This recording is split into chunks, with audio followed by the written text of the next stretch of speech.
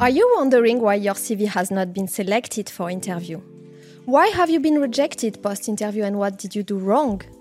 I'm Esther Echeverria. I have been recruiting for designers, architects and engineers in Dubai for nearly 10 years.